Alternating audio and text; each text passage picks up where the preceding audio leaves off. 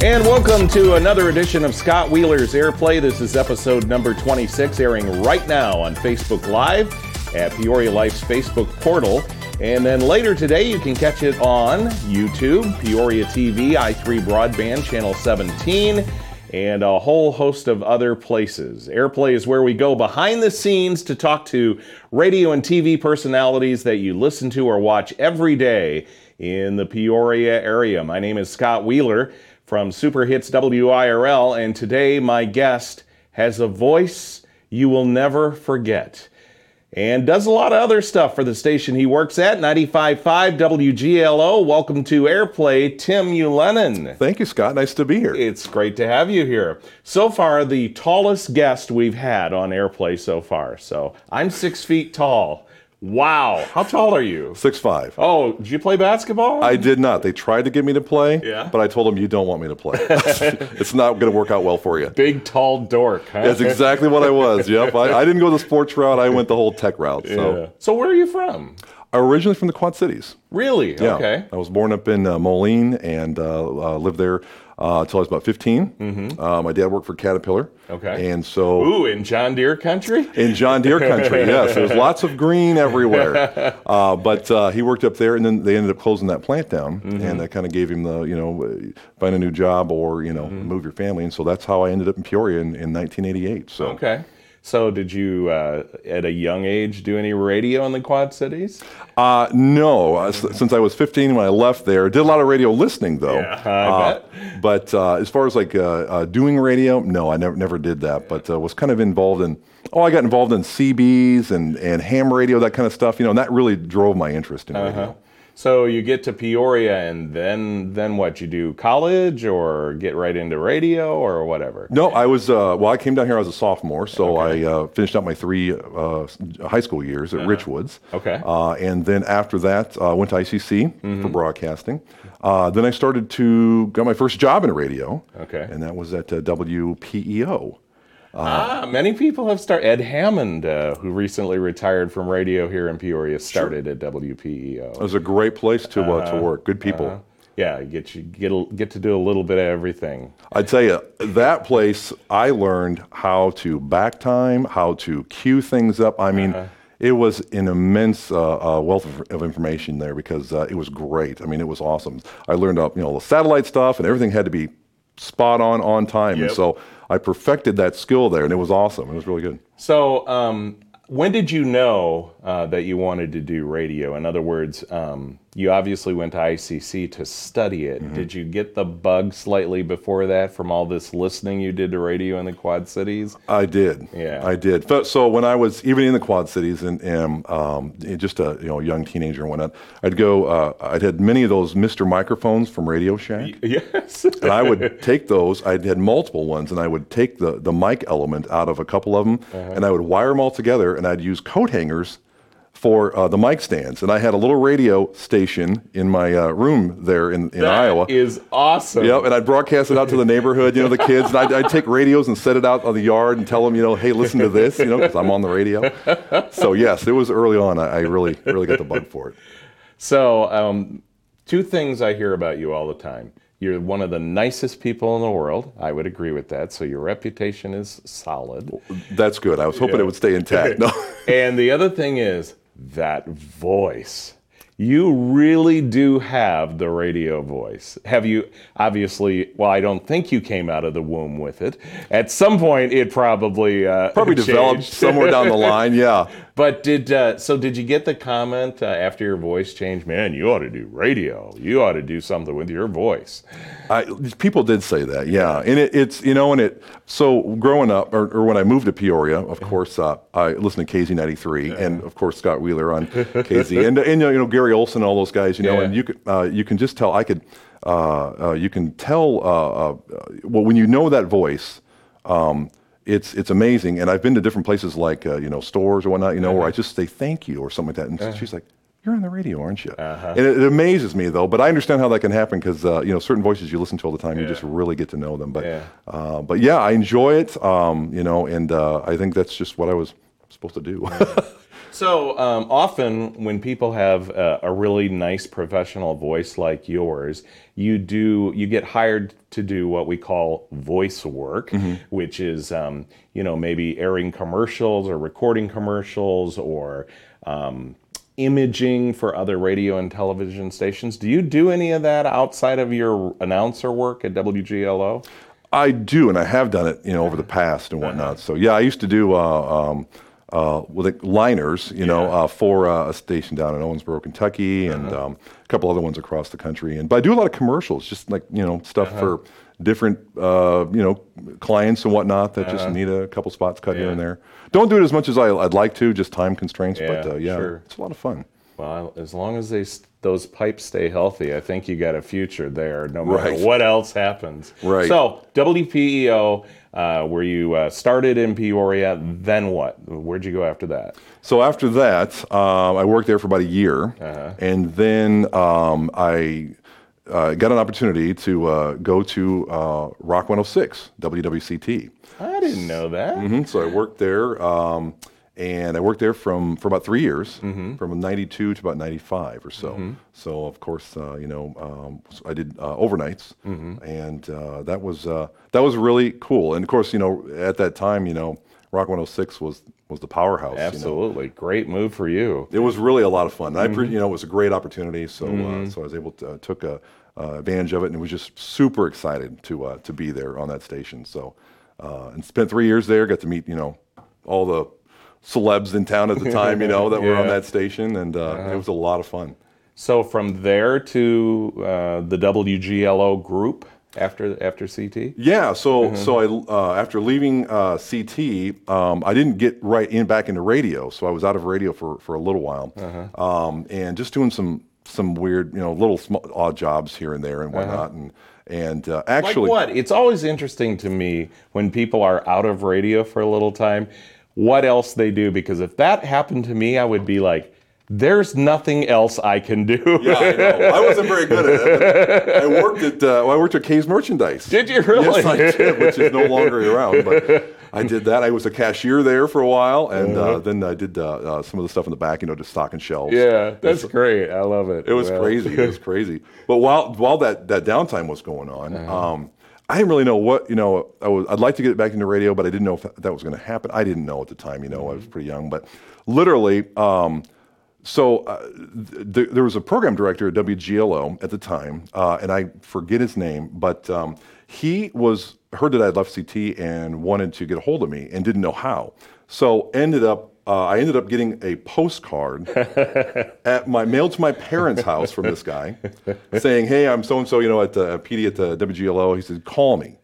And so I gave him a call and I talked to him, and I went in for my first interview with him, and everything worked out good. He says, "Hey, we'll put you on nights for overnights for a couple of times, see how it goes, and then we'll go from there." I said, "Okay, well, it's gonna be a part-time thing, just gonna do it."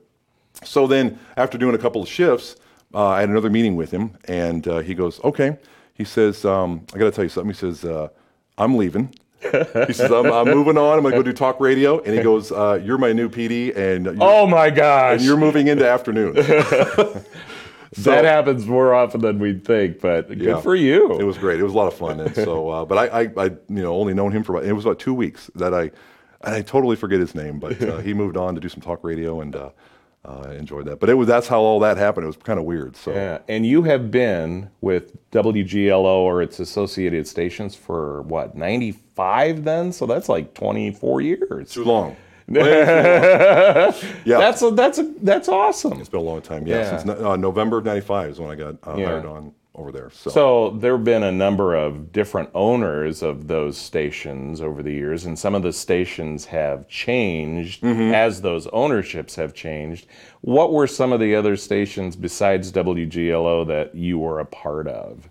We launched 99X back in the day when it was on 99.9. Right. So That one I used to do nights on there, and just I was doing afternoons on GLO, and voice tracking nights on that station. And then of course we had WFYR, which back then it was Fire 97.3. Sure. So I did nights on that one for a little while too, Right. in addition to GLO, and of course we have an AM station, WVEL, and of course over the years we had numerous stations over there. 101.1, which was the old was it River. the River, yes. Yeah, And then of course 98.5, the Party. We had that for a while. Right. So a lot of stations coming and going. A lot of neat stuff. Well, look how multi-versed you are, how multifaceted you are in all these different stations. And that kind of leads me to my next question. By the way, we're talking with Tim Ulennan from 95.5 WGLO. You do noon to 3, correct? Yes, on the noon to station? 3, yes. And what leads me to my next question is you do a whole bunch of other stuff at that radio station group in the engineering realm. So how did that come about? Because again, you don't. I can introduce a record, but you don't want me anywhere near a transmitter. no screwdrivers poking things around in there. Just reboot. Scott, go fix that. Well, really, I've always had a love and attraction to electronics and things like that. Mr. Microphone in the Mr. backyard. Microphone. Pulling that thing apart, rewiring it, like a Tim Allen thing, but more on the electronic side. So really, my many GMs ago, I was a real good guy, and he kind of let me get into that more with the station, and working with our chief engineer, which I've worked with him for 24 years. He's been there longer than I have, and he's helped him out a lot. He's taught me a lot over the years.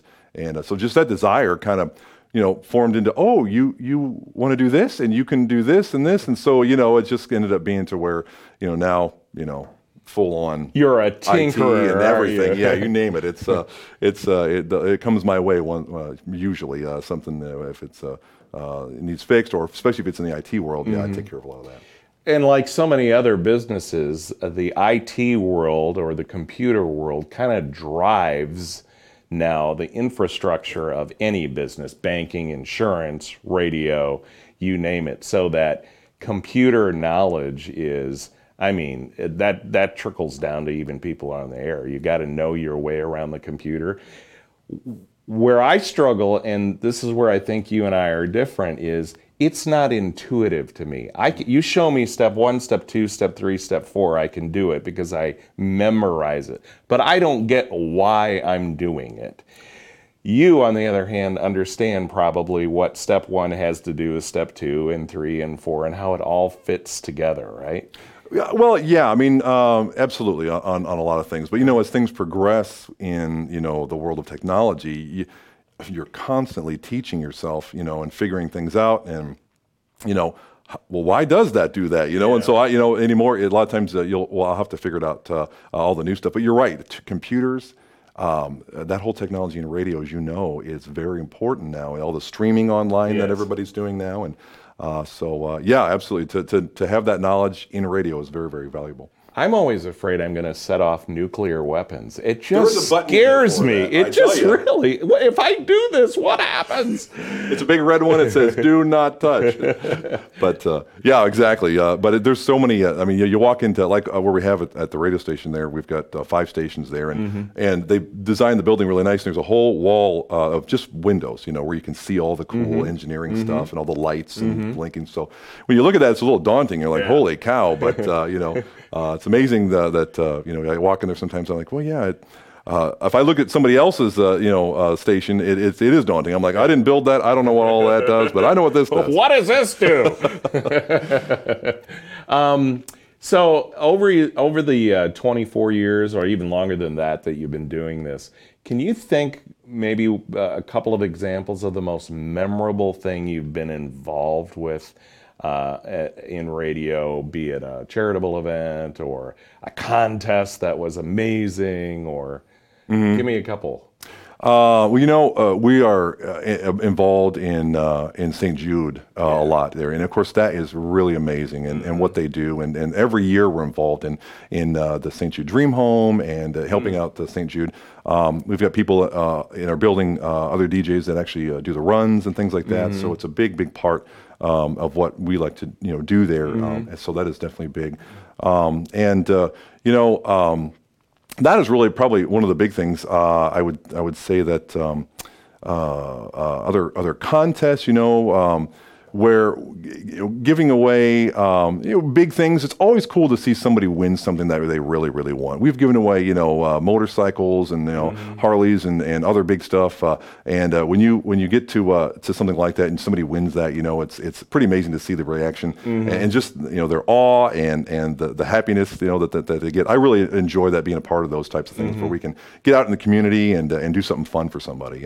Yeah, and I think we get so used to those things as radio people, we don't realize that even a pair of concert tickets or backstage passes is something we do all the time. I mean, when's the last time you paid for a concert ticket?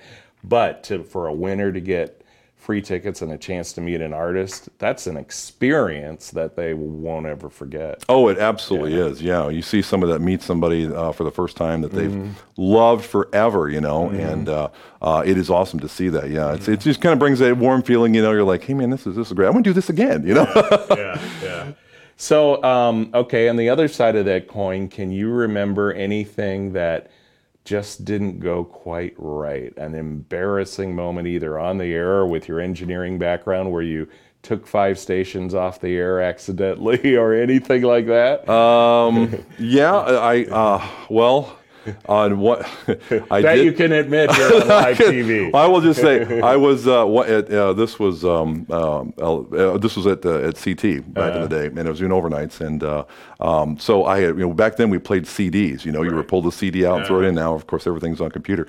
But what happened was something had happened with one of the CD players, and I was going from one CD to another, one song to another, and it didn't work and it stopped. Well, I had my headphones on still because I just got done doing a break.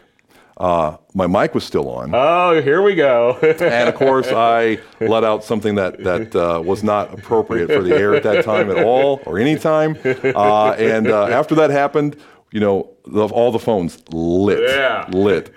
People wanting to tell you, Nobody calls at 2 a.m. What's going on? I know, they're lit. You answer a couple of them, and the classic thing is, do you know what you just said in the radio? It's like, yeah, I just know what I said in the radio. My fault, my problem. So I ended up hitting the busy button because you can hit. Remember the busy button? It busies all the lines out. I know. I did that I left it on that way for 2 hours. I didn't want to. I was so embarrassed that I couldn't believe I had done that. So yeah, that was pretty. I was pretty embarrassed, mortified about that one. Well, you're in a very exclusive club there, believe me.